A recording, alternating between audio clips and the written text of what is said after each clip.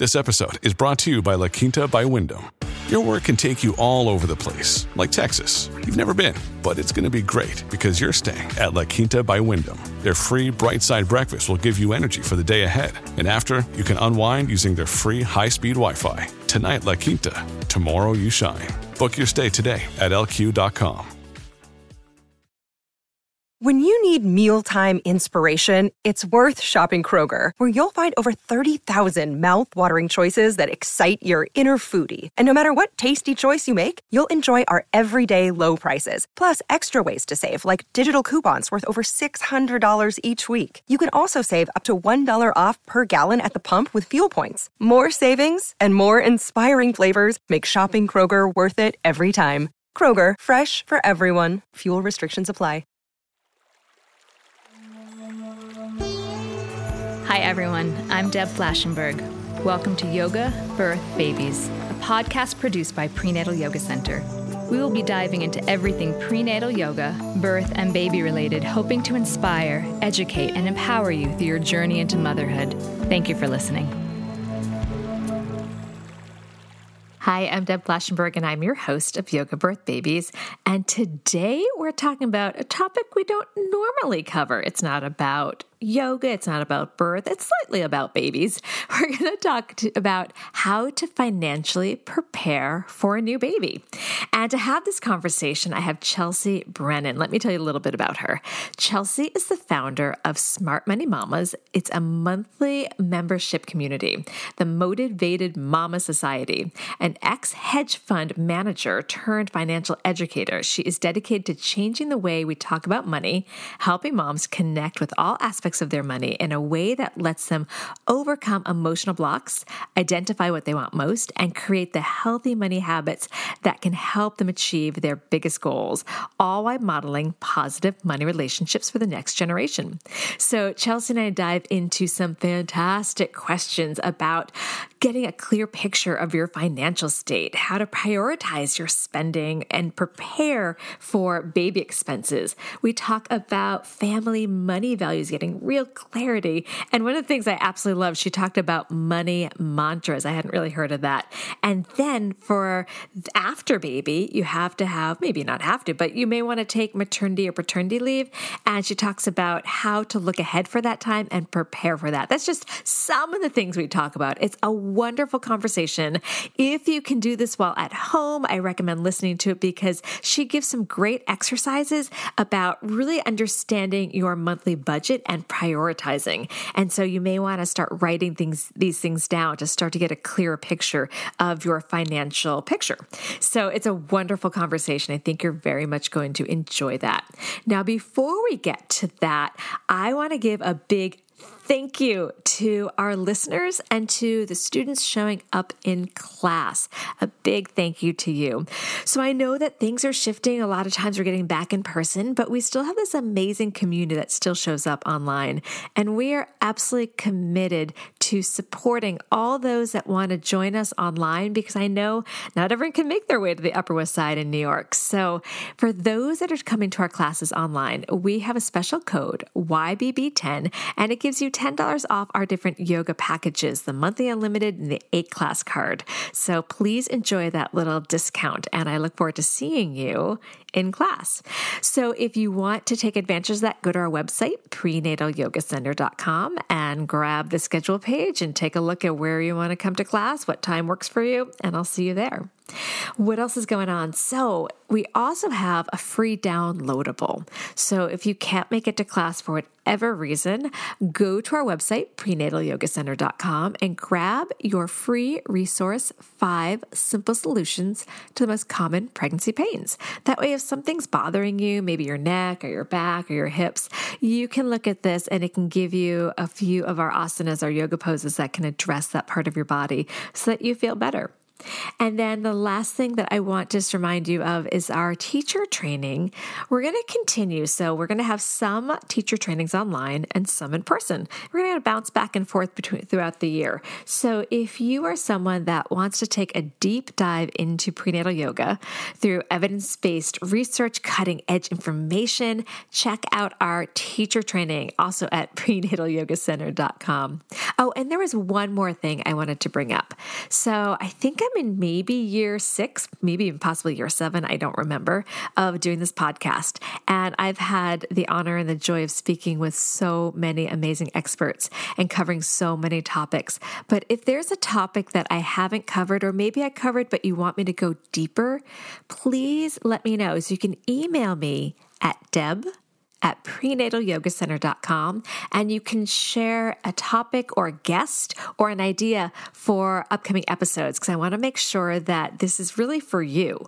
I'm here to help support you. So if you want me to go into something more, let me know, and I will do my best to find that guest.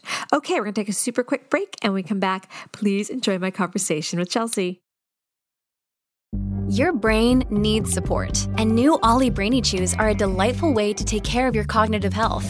Made with scientifically backed ingredients like Thai ginger, L-theanine, and caffeine, Brainy Chews support healthy brain function and help you find your focus, stay chill, or get energized. Be kind to your mind and get these nootropic chews at ollie.com. That's OLLY.com. These statements have not been evaluated by the Food and Drug Administration. This product is not intended to diagnose, treat, cure, or prevent any disease. Hi, Chelsea. How are you?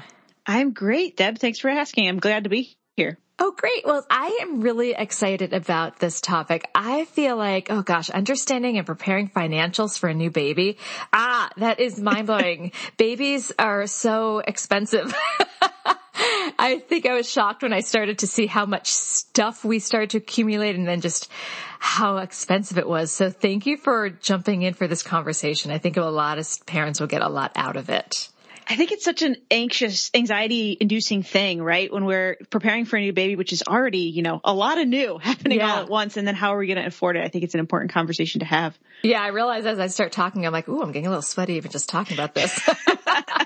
So let's back up a little bit. And I want to learn a little bit about you and how you ended up in finances, and then why you decided to leave to become a financial educator, which I think is brilliant. I think everybody should find a financial educator, because I think it's something that most of us haven't had a strong education on. We tend to look at what our families have done and make decisions that way. So, all right, the floor is yours.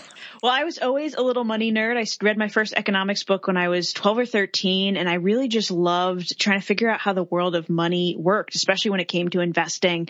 And so when I went to college, I had that decision point where I had to decide if I was going to go into kind of high finance type stuff or teach. I love teaching as well. I love working with kids and with adults.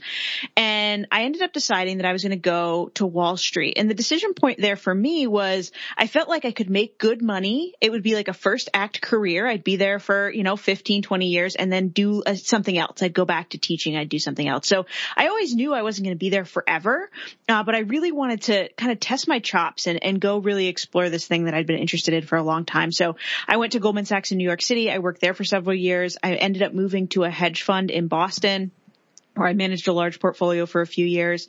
And then my first child was born, and I had to really come to terms with what my career meant in relation to my values and in relation to my schedule and my travel, right? You're talking a job that you're working 80, 90 hours a week where you're expected to be on call all the time.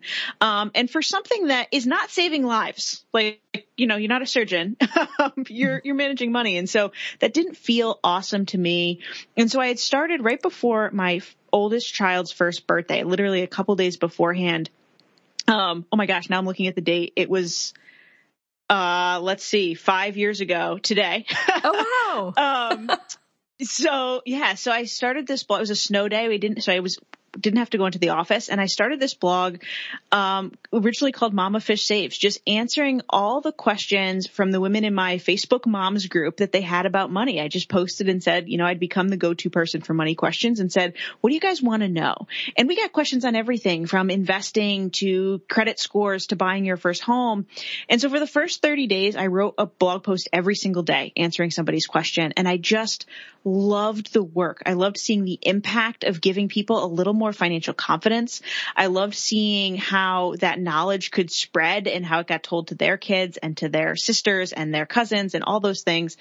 And so right before my second child was born, about 9 months after we launched the site originally, I left my hedge fund job to pursue running Smart Money Mamas full time. It was really scary. I was the solo breadwinner. My husband's a stay-at-home dad. And so we were going from very, very good money to zero right as a second baby was coming into our lives. We did a lot of financial prep for that. I don't recommend just jumping off without a parachute, anybody. But that's how it all started. So I bet the people at your hedge fund were like, what crazy business are you doing? They probably thought you were bonkers. They completely thought I was bonkers. And it was really interesting timing where there was a very senior person at the firm who was retiring. And there was a lot of discussion happening around the office about how, he wasn't really retiring. Like he was going to take a year or two off and then he'd go do something else. And it's not like he could afford to retire already. Well, he'd been making 7 figures at a hedge fund for, years and years and years. And I was like, Then I came out and said I was leaving to start a business from the ground up, especially an online business that was at that point mostly blog related, and people it didn't even compute, right? Which is fine. It's not everybody's path is going to be the same. And I think it was one of those signs too for me where I wasn't in the right place. I always felt like I was definitely putting on a costume to go to work, right? I was not being my true self. And so it was actually a sign that I was maybe doing the right thing for me when everyone there was confused. I think it's great. I love that you followed your instinct. And as I mentioned, I think a financial educator is wonderful for everyone. I can a little bit relate to your story, even though I was always in the performing arts. I remember, my husband laughs at me for this story. I was in probably around right before bat mitzvah. So was it 12-ish? Yeah. And we were taking a class, and it's going to age me a little bit, but we had to pick some stocks, and I picked Disney and AT&T. So this was back in the 80s, cause I'm in my 40s, and for my bat mitzvah money, my parents let me get a few of those stocks, and I loved watching it. And ever since then, I have been a little saver. I love watching numbers, even though I haven't taken a math course since the 10th grade. I still love watching all that. So I'm like a closeted financial geek in that sense. So I appreciate that in you. All right. So let's get to financially preparing for a new baby. Yikes. All right. So how can someone start to get a clear picture of their financial state? Absolutely. So this is a point where we're really just going to look at the numbers. We're going to try to reserve any judgment, right? But this is a part to first, let's just print off all our statements. How much is in our different bank accounts? What do we have on our credit cards? And where do things stand? How much is left in our house and our car payments? Really just get a sense of the numbers. And then what I want you to do is to take a look at what you spend every month. And so you have your statements in front of you, and this is going to be adding up, okay, we have this much money coming in every month and this much money going out. And these are the general categories it goes to, right? Groceries, car, insurance, internet. You guys know all the budget categories, right? Just take a look at that and see if there's a gap, right? Are you overspending on what you make, or are you spending less than what you make? And if you're spending less, what are you doing with that remainder? Is it going towards your goals, things like debt or saving for a baby or an emergency fund, or not? And so we really just want to get a lay of the land. And this is it might take you a little while to kind of pull all these statements together. But the reason I want you to do this exercise is because the first thing so you're going to look at all your statements. For a year or 6 months, or what do you recommend? No, generally the last 2 or 3 months. Okay. So you're going to pull your current statements. That's the first step. Pull your current statements on everything and write down how much is in each account. Then I want you to make some estimates. I want you to sit down and see, I think I spend this much a month on groceries. I think I spend this much a month on our phone bill. Just write everything down. And then look at the last 2 or 3 months and figure out how much actually went out. Because here's the thing. We are terrible estimators. Human beings are terrible estimators. And so what we might think is that we're spending $600 a month on groceries. We might find we're spending $850 a month on groceries consistently. And we need to understand both what is actually going out the door and what we think is going out the door, because both of those numbers are important. Because if we're consistently understating what we spend, when we haven't updated our budget in a couple of days and we're standing in the grocery store and we're like, oh, I think we definitely have like $200 left in the grocery budget, you can remind yourself, oh, wait, hold on though. Like, I always think we have more than we do. Like, maybe I should try to be a little leaner this week. We want to really understand that difference, but we want to see where you are and how much is actually going out every single month. That makes a lot of sense. Of course. I know that I always underestimate, because then I look at the credit card bill as I'm about to pay it. I'm like, oh, really? That's what it is. That's a fascinating thing about credit cards too. And I think credit cards can be an amazing tool for a lot of things. But when we look at the research, the lowest estimate that we've seen is that people spend 12 to 16% more when they're spending with a credit card than when they're spending with a debit card or cash. Yeah, because you have to hand it right over. And that's a little painful. It's a little bit painful. And credit card companies know this, right? It's why they try to incentivize us with points and all these things. They know that we're going to spend more when we use a credit card. And so if you're someone who especially spends with credit cards, this exercise is even more important. But once we figure out kind of that lay of the land, how much is in your accounts? How much do you have for an emergency fund? What are your monthly expenses? Then you have that kind of starting base to say, okay, now I know that next I need to create more of a space. I need to cut back in this budget category. And we can start to really create a plan, but you can't create a plan if you don't know your starting point. All right. That makes a lot of sense. All right. So now people have a sense of how much extra they have a month, if there's anything extra.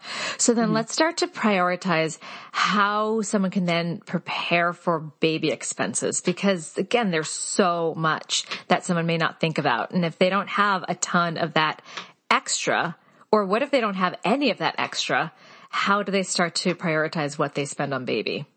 Okay. So for a lot of us that haven't had a budget in the past, or we haven't kept one consistently, a lot of us have written one and then it kind of falls away after 2 weeks. If you've never really consistently stuck to a budget, the first thing that I would do, you have all your numbers. I would take a clean sheet of paper, write down all your budget categories, and create what I call a bare bones budget, which is like, okay, if shit hits the fan, for lack of a better term, right? So if somebody loses a job, whatever, what is the minimum amount we need to send out the door to keep the lights on, right? This is paying your rent or your mortgage. This is paying your insurance, your cell phone bill, making sure you have food on the table. Like, what are those core expenses? Forget everything else for a minute. We're not going to live on this bare bones budget unless we absolutely have to, but I want you to understand what your actual real necessities are and where you have choice with the rest of your money. Okay. So when we look at what's actually going out the door currently, which is what we did in the first step, there's a lot of built-in expectation and just habit in our spending that's in those numbers. When we look at our bare bones budget, what we're doing is we're saying, okay, here's what absolutely has to go out the door. And then you can separate what comes in every month, what your income is, minus what is in that kind of bare bones budget. And that's the amount of money you have choice with every month. And this is the place where you're going to say, okay, do I have room to add baby expenses? And does that mean that some of these things that were not in my bare bones budget are going to have to go, maybe getting your nails done or whatever it is? Do I not have any room? Am I really just living on my bare bones budget? And then the conversation has to be about increasing income and finding resources. Or if I have a big cushion, then it's, what are our values with those baby expenses, right? Let's go beyond kind of basic necessities of childcare and diapers and food and think about, like, are we saving for college? Are we doing those things? But we need to understand, what are our core expenses to keep the lights on? That is very helpful. Oh, I love this. I hope everyone out there, if you're not driving or walking down the street, I hope you're writing this stuff down, because I think it's important. I love the idea of categorizing things, bare bone budget, and then the extra stuff, because again, going back to, we don't often think how much we spend. So once the pandemic hit and I wasn't out and about, as many of us weren't, I didn't have my weekly or even somewhat daily coffee trips. And I started to notice is, wow, I was probably spending like $25 a week on coffee. It's insane. And I know I'm embarrassing myself right now, but it's those little things that we might not realize that we're spending. And if we are having to really budget and reprioritize for baby expenses, certain things can get manipulated that we might have not put that much thought into like, wow, this really adds up. Well, and I think it's similar to decluttering your closet, right? So you open the closet doors, it's full with clothes. And if you're just saying, okay, what can I take out to make room? We look at our closet and we're like, oh, maybe it's like, I don't know, maybe 3 or 4 things, but really I love all these clothes, right? And we end up not really creating any space. Versus when you pull everything out of your closet and then you've got to choose what to put back in. Mm-hmm. That's what we're doing with the bare bones budget. We're saying like, okay, we've cleaned everything out except for the structure of the closet, which would be those necessary expenses to keep the lights on. And now we get to decide what goes back in, and it kind of strips away. Like you're saying, the coffee, maybe coffee is something that really brings you a lot of joy and it's part of your day and routine and you want to add it back, hang it back in the closet. But maybe you don't. Maybe it's more important that you have a little bit of extra money for, baby photos, monthly baby photos or something like that, right? And so we have to think about what your priorities and values are as you add things back into your budget. Well, let's dip into the values, because you've said that a couple times, and I'd love for you to talk a little bit about money values and then ways for parents to start to think about their family money values.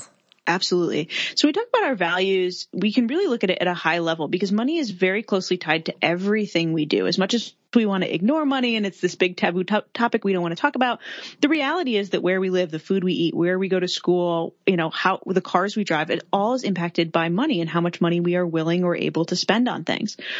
And so when we think about our values, is it important for you to be environmentally conscious? Is it important for you to have quality time? Is education a priority value for you?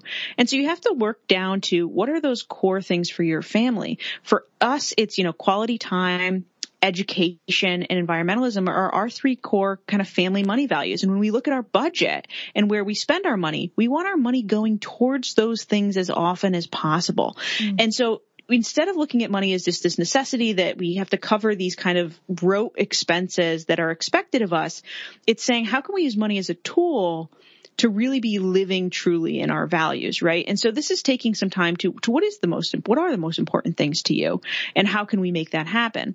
When it comes to really getting the family money values, is the next step is talking about how do you as a family talk about money, you and your partner, especially if you're expecting a new baby. This is an important time to think about what are the language that we're willing to use with each other. When do we sit down and talk about money? What are our goals for 5 years from now, 10 years from now?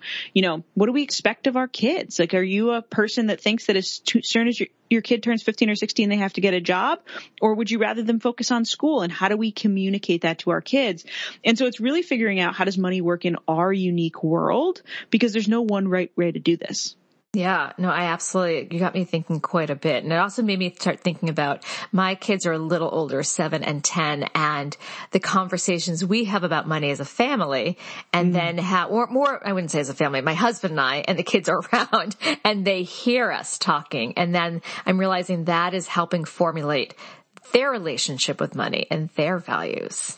Absolutely. Hearing how our parents interact with each other, and especially if the blame game or a lot of animosity comes out of those arguments, or they deep root very much. And so being conscious about how we have those conversations. And you can't have family money conversations, I think, even at the ages you're talking about, 7 and 10, you can get kids involved with things like, okay, we're planning on taking a summer vacation. This is how much money, mom and dad have set aside. What are some ideas that you think we could do? Like, can you go on Google and search about, you want to visit this specific city? How much would it cost to go stay there for a couple nights? And let them kind of get involved in those planning processes when there's a budget around them. Lets them feel that agency and practice opportunity cost and money values in the real world. We have a lot of conversations with our kids about they have to budget their own money because they get birthday money, and it's usually just birthday money, and we give them a little allowance, but it has to stretch, we're not like, sure, you get this.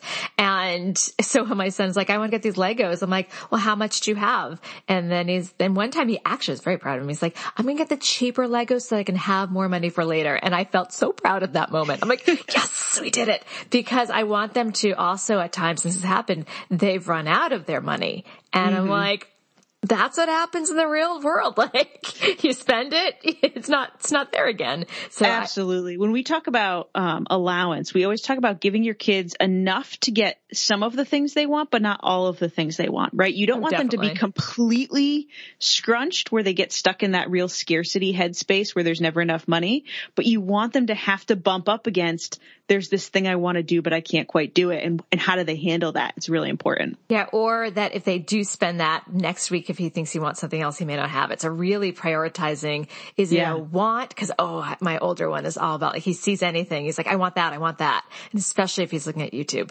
So it's really letting him fall into that discomfort of having to make that choice. Now, what if parents have different views of money and their money values do not align? So this is a place where you have to have some open conversation. And so in general, I personally think it's easier to manage money as a couple jointly, but that does not work for every family, right? Mm-hmm. And so if you have very different money values from your partner, this is a conversation about how do we manage money? Do we have separate accounts and a joint account to cover some certain expenses? Do we have completely separate accounts, completely joint accounts? And then it's really that open discussion of, okay, how do we communicate this to our kids? So while we as adults might manage money differently, we want to make sure we're giving our kids clear and consistent expectations. You don't want one parent telling the kid they got to get a job the minute they turn 16 and the other one being like, oh, don't worry about it, because that's just going to create confusion for the child. And so this is a place where you have to talk about where these beliefs come from. And so this is a place to have a calm, away from home. I really like having these conversations in motion. So go for a walk, get in the car. It helps to have a little bit of distraction, to not have to be just sitting still staring at each other. It's hard to really dig into, okay, you think our kid needs to get a job the day they turn 16. Why is that? What do you think they get out of that? And then let them talk through it, because there's probably a root experience in there for them that you might not realize why it's important. And then let you explain your viewpoint as well and come to some compromise together.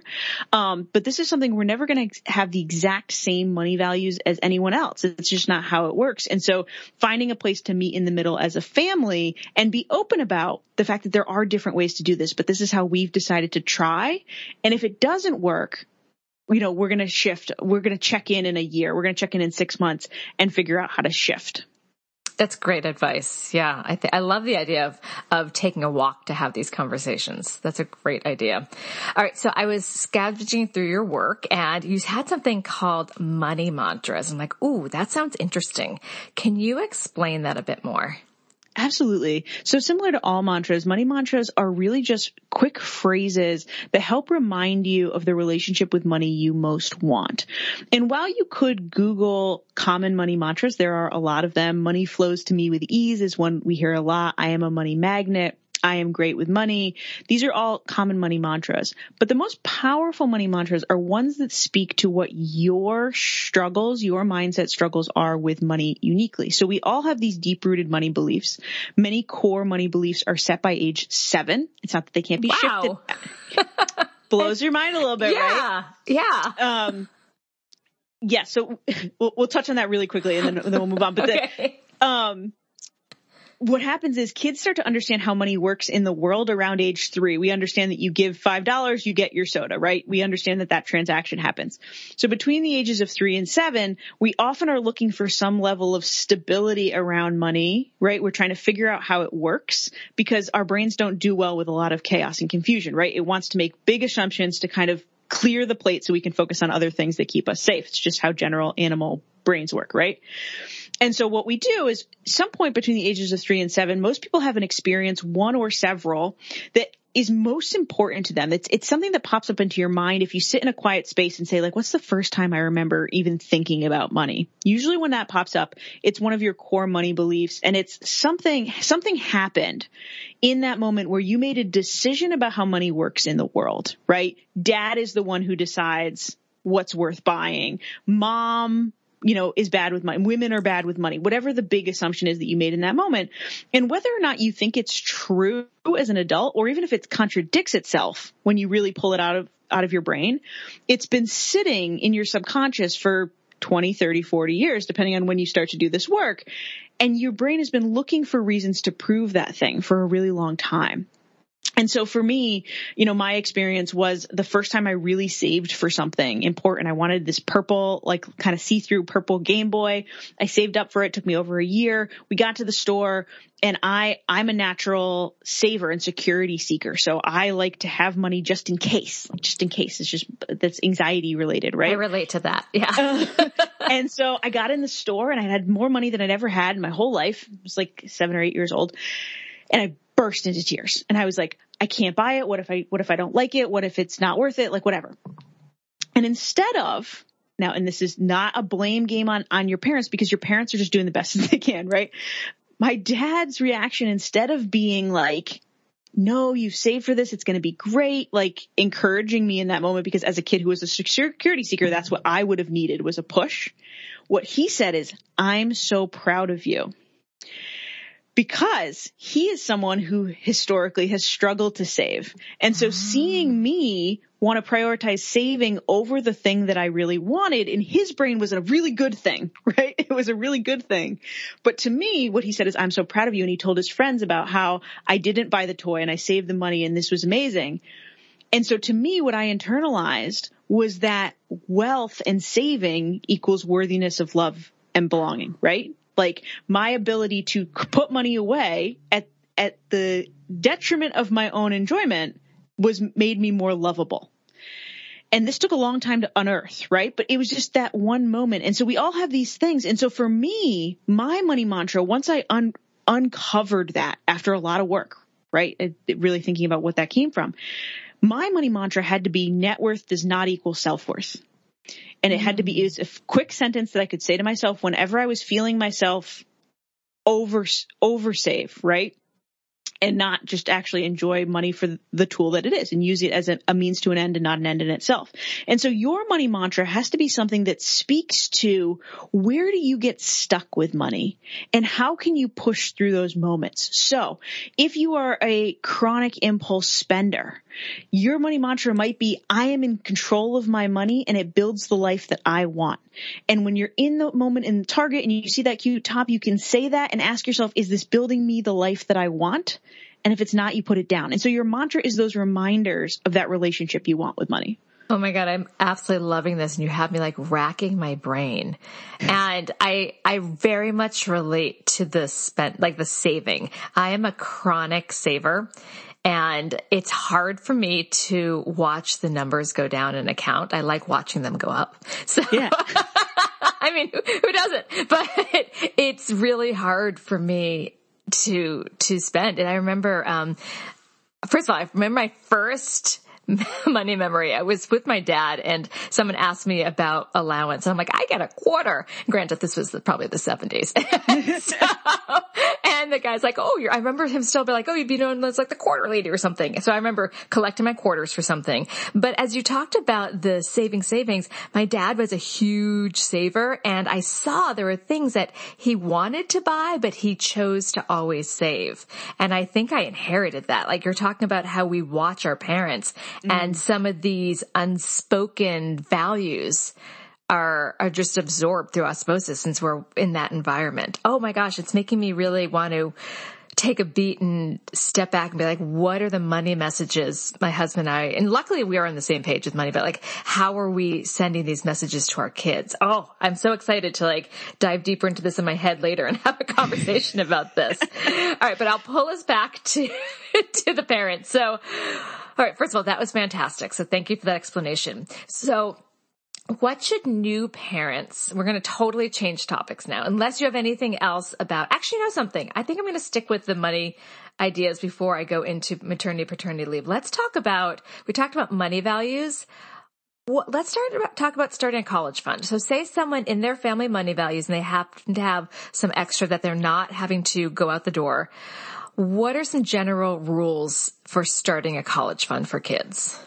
Absolutely. So I think the general rules are making sure that you are taking care of your own future first. As parents, especially if you've had student loans that you've had to pay off yourself, we have a lot of baggage about not wanting to pass that experience on to our kids, right? We want to save them from that experience. But you can borrow money for college if that's a choice that you want to make. You cannot borrow money for retirement. So this is first making sure that you are putting away enough money to take care of your own retirement, that you have a good emergency fund so that if somebody got laid off, somebody got injured, something happened, something broke in your house, it would be covered, because we don't want to invest money that we might need, especially in a college fund where you can't take it out without penalty. And so once you make sure that you've, put on your own oxygen mask, so to speak, then it's really a matter of picking a 529 plan. Almost every state has a plan. There are a couple states that don't. You can use any state's 529 plan. Doesn't matter where you live. The thing to consider is that many states offer some kind of state tax deduction for using your in-state plan. And so if your state has that option, you're going to want to use your in-state plan and get started with that account. If you don't have a tax benefit, or it's not, you have very high fees in your state account. You can see that pretty easily. Some fees are over like 0.5, anything over about 0.5%. We'd look elsewhere. You're going to want to use one of the best 529s in the country, which are going to be New York, Illinois, and Nevada are going to be your kind of three best plans. And so you can start with any amount of money. This is going to depend on what you as a family, once again, come back to your money values. What do you want to cover for your kids? And how old are your kids? They're the two biggest questions, because it's going to impact the amount of time you have to build that money and how much you want to set aside. And so if you want to cover half of their education, there are great tools on almost every state college website now to estimate the cost of college by the time your kid is ready to go. It's not going to be exact, but it'll let you kind of figure out, okay, in 2030, based on current tuition increases, this is how much it's going to cost, and determine how much you want to put away. Now, you can start with as little as $10 or $20 a month. Just get the account going and add to it as you go. But yeah, you're going to want to start with that college 529 plan. There's a lot of myths about 529 plans and how they work, but they really are the best college savings vehicle to look into. So I'm kind of just throwing this out there. Do you have a general sense of how much the average college costs now, and then kind of the projected, say someone's listening to this right now and they have a 1-year-old, so in like 17 years? Oh, goodness. Not off the top of my head. I know that college costs are increasing at an average of 7% a year, which is crazy. I think the interesting discussion, and this goes way beyond money, and I'm not an expert in this at all, is what is higher education going to look like in 17 years, right? If you're having a 1-year-old. We're seeing a lot more specialization in, different degree programs and certificate programs. Will we go to a 4-year university the same way, especially now that we've seen through COVID in the last 2 years, people doing more remote education? Will that push us into a different era? And so I think it's really hard to try to figure out how much college is going to cost. And so it can be a measure of you and your partner just saying like, hey, we're going to put away as much as we can, or we're going to put away this much every month, and that's what's available, and we'll figure it out after that. Because trying to predict what higher education is going to look like in 17 years is almost impossible. That's true. I guess I'm just trying to wrap my head around what it could look like, as well as, who knows what's going to be covered. I know, not to get into the politics, but, sometimes there's some politicians saying, oh, we want to have like community college for free, or 4-year colleges in the state cheaper for residents. So, yeah, we don't know what that's going to look like. Now, if somebody does start a college fund and there's money left over, who knows if that's realistic? But say they choose a different school, or that doesn't cost all that much, or they don't even go to college. What happens with the college fund money? Where does that go? Absolutely. So it really depends on what happens. So if your child gets a scholarship, you can usually take money out of your 529 without penalty, in equal amount to that scholarship, so that you're setting that aside. If there's money left over, your kid is gone, you've paid all the tuition, there's money left over, there's a few different choices you can make. One, you can roll it to another person. So if you have a younger child that is still in school, that maybe their 529 wasn't as filled up, or for whatever reason, or they're going to a more expensive school, you can move that money into their name. You can leave it in your child's name in case they want to go back to higher education, or even wait until they have kids and change it into their child's name. And then the last option is always to take that money out. Now, when you take that money out, you will have a penalty if it's being used for if it's not being used for higher education expenses. I believe it's 10% plus you pay capital gains taxes. And so there are tax associated with that, but you can't take the money out. Overall, what we've seen is that for most people, you're not going to have money left over. I know. I say that and I'm like, I don't think but you never know. Like, what if somebody, I like to think my kids are smart. Who knows? I doubt they're going to get full scholarships, but what if both of them got full scholarships? So yeah, well, scholarships are covered. There are ways to navigate that. But even in this case where your child doesn't choose to go to college, right? Life changes. They want to start a business. They want to go to trade school, whatever it is. There are different things you can use. So you can still use the 529 for most trade school educations for their first set of tools if they're in the trades, things like that. We've told, my husband and I have discussed, our boys are still 4 and 6, so they're not ready for this conversation yet. But if they choose to do something like go to trade school or start a business, we would still expect them to take a few kind of business and management classes, even if they weren't going towards a degree, because we want them to have a solid foundation on which to start whatever their career is. And so we could use the money for that and then decide what we want to do with it post that period of time. And then the question that we get sometimes is like, okay, but what if college becomes free by the time my 1-year-old is in school? If that was to happen, based on the number of families that have 529 plans, which is actually the majority of U.S. families, the government will create a system out. For you to get that money out. It's not going to be like, but the money doesn't disappear. There's a lot of different things you can do with it. All right. I was wondering, I'm like, because there's a lot, like you said, a lot of 529s. Okay. Now we're going to take a quick break. When we come back, we're going to switch back to talking about maternity and paternity leave and what new parents should think about ahead of time. We'll be right back.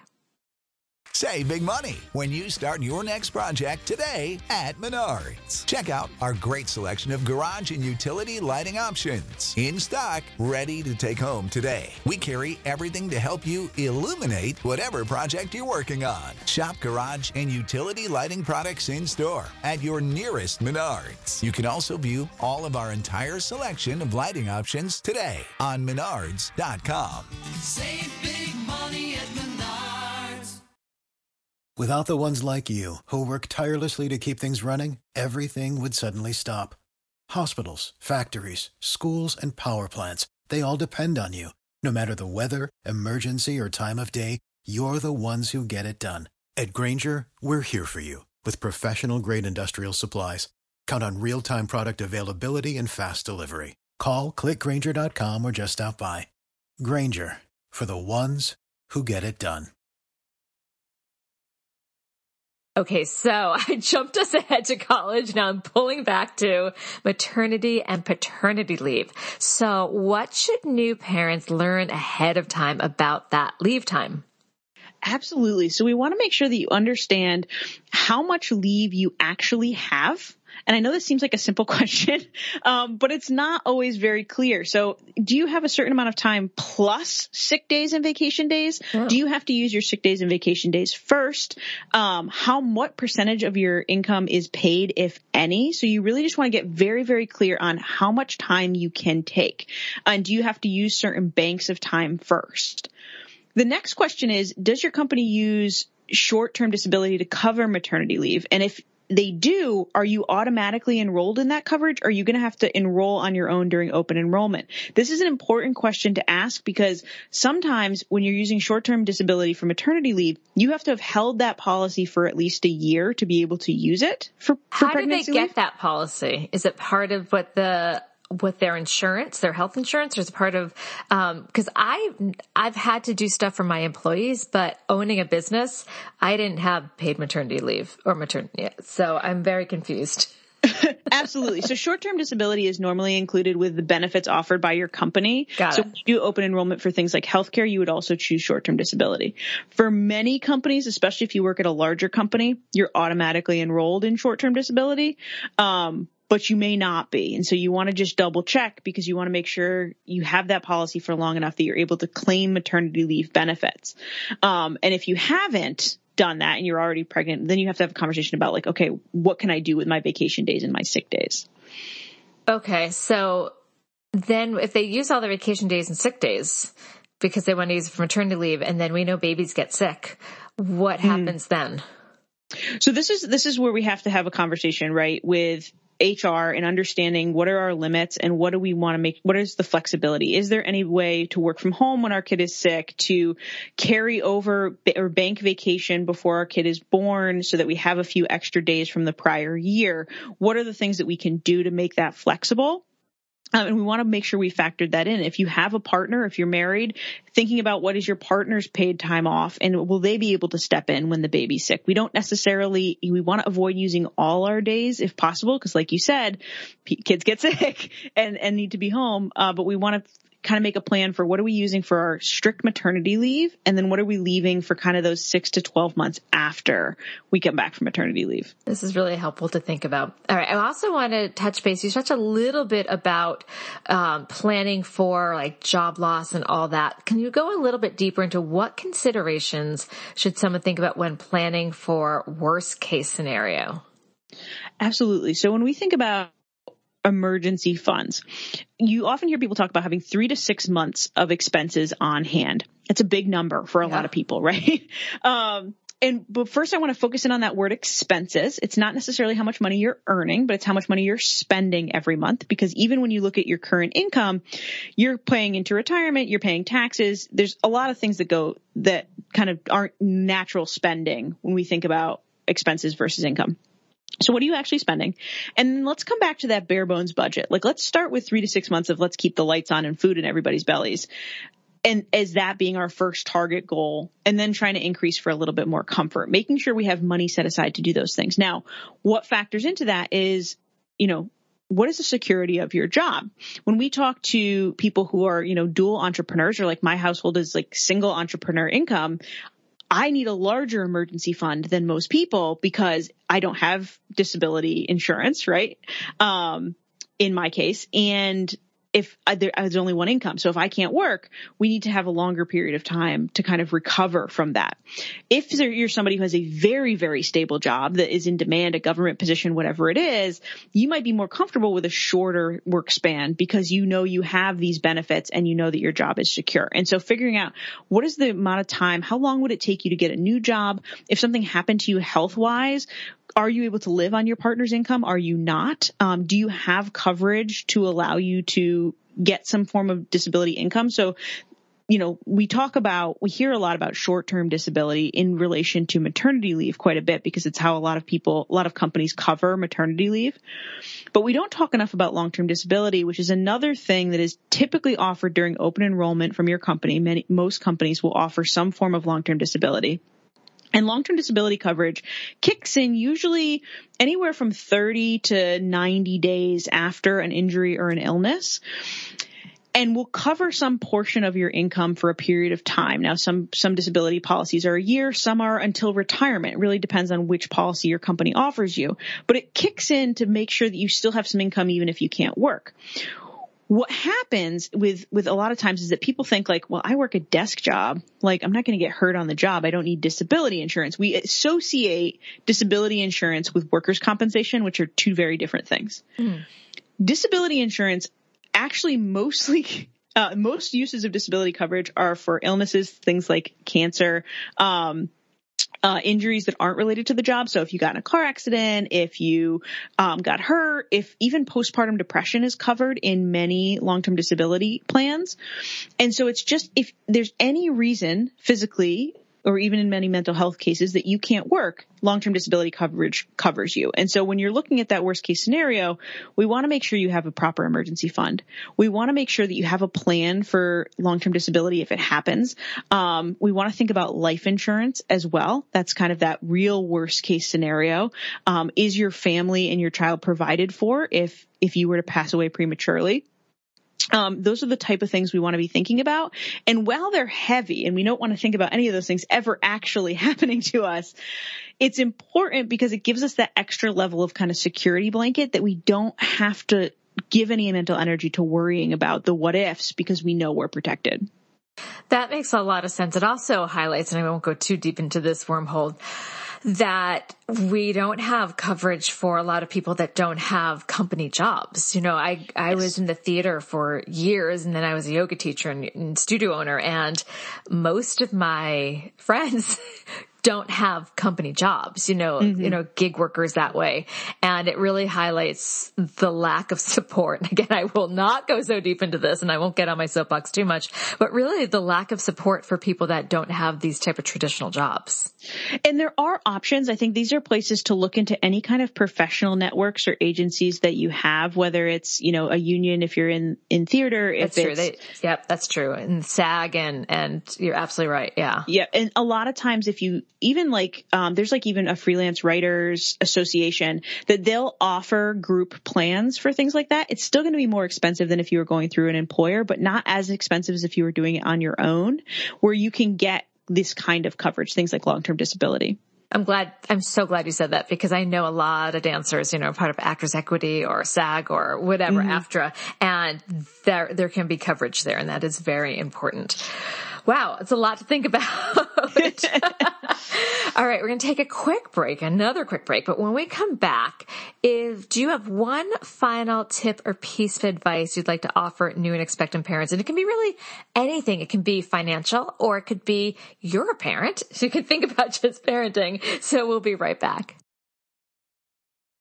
So what would you like to leave our listeners with? One final tip or piece of advice, and it can be about anything. All right. We were focusing on new moms earlier in the conversation, so I want to just give everybody a tip that's a little bit of a money tip, but also just a parenting tip, which is to know what matters to you and your priorities when it comes to parenting your child. Do you want limited clutter? Do you want no plastic, natural or organic?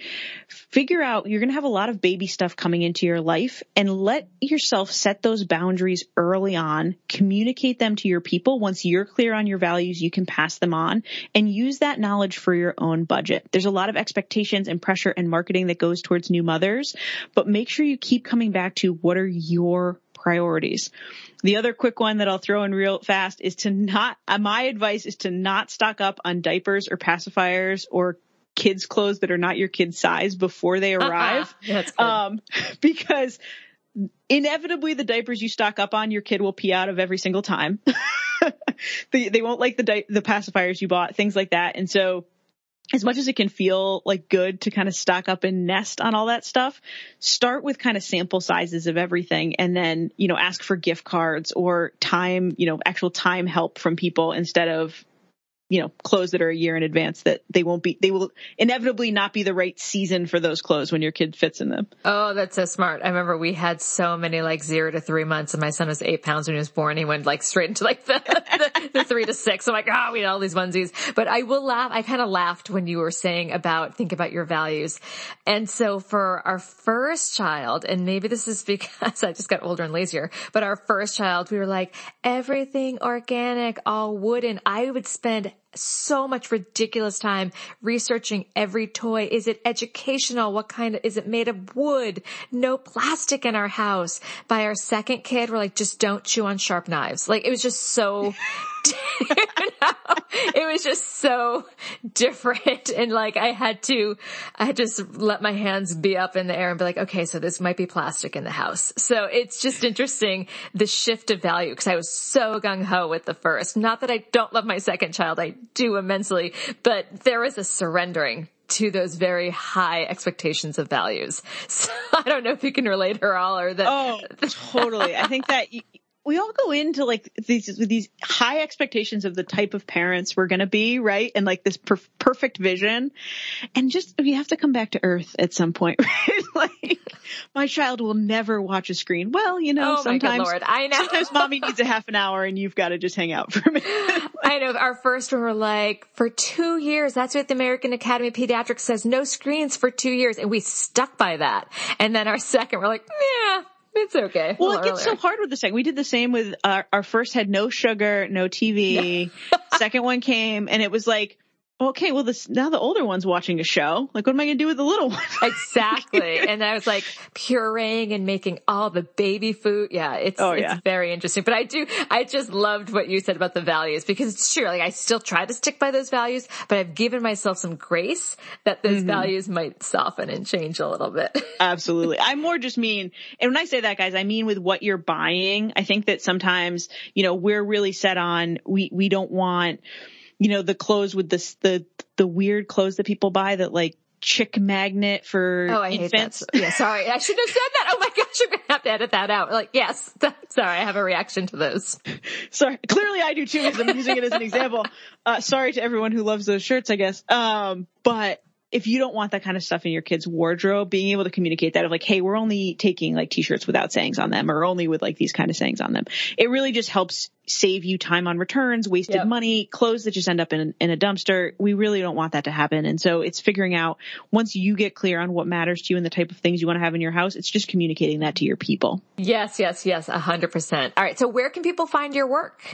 Absolutely. So we're smartmoneymamas.com. Mamas is MAMAS. I know some people spell it differently. And we're at Smart Money Mamas on all social platforms. Come hang out with us on Instagram and TikTok. We'd love to have you. And you have your own podcast.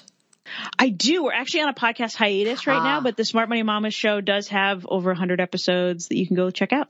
Oh, this was so wonderful. I think you gave people a lot to chew on and sit and think about, and most importantly, feel confident with their choices moving forward about financial choices. So thank you. I really appreciate this.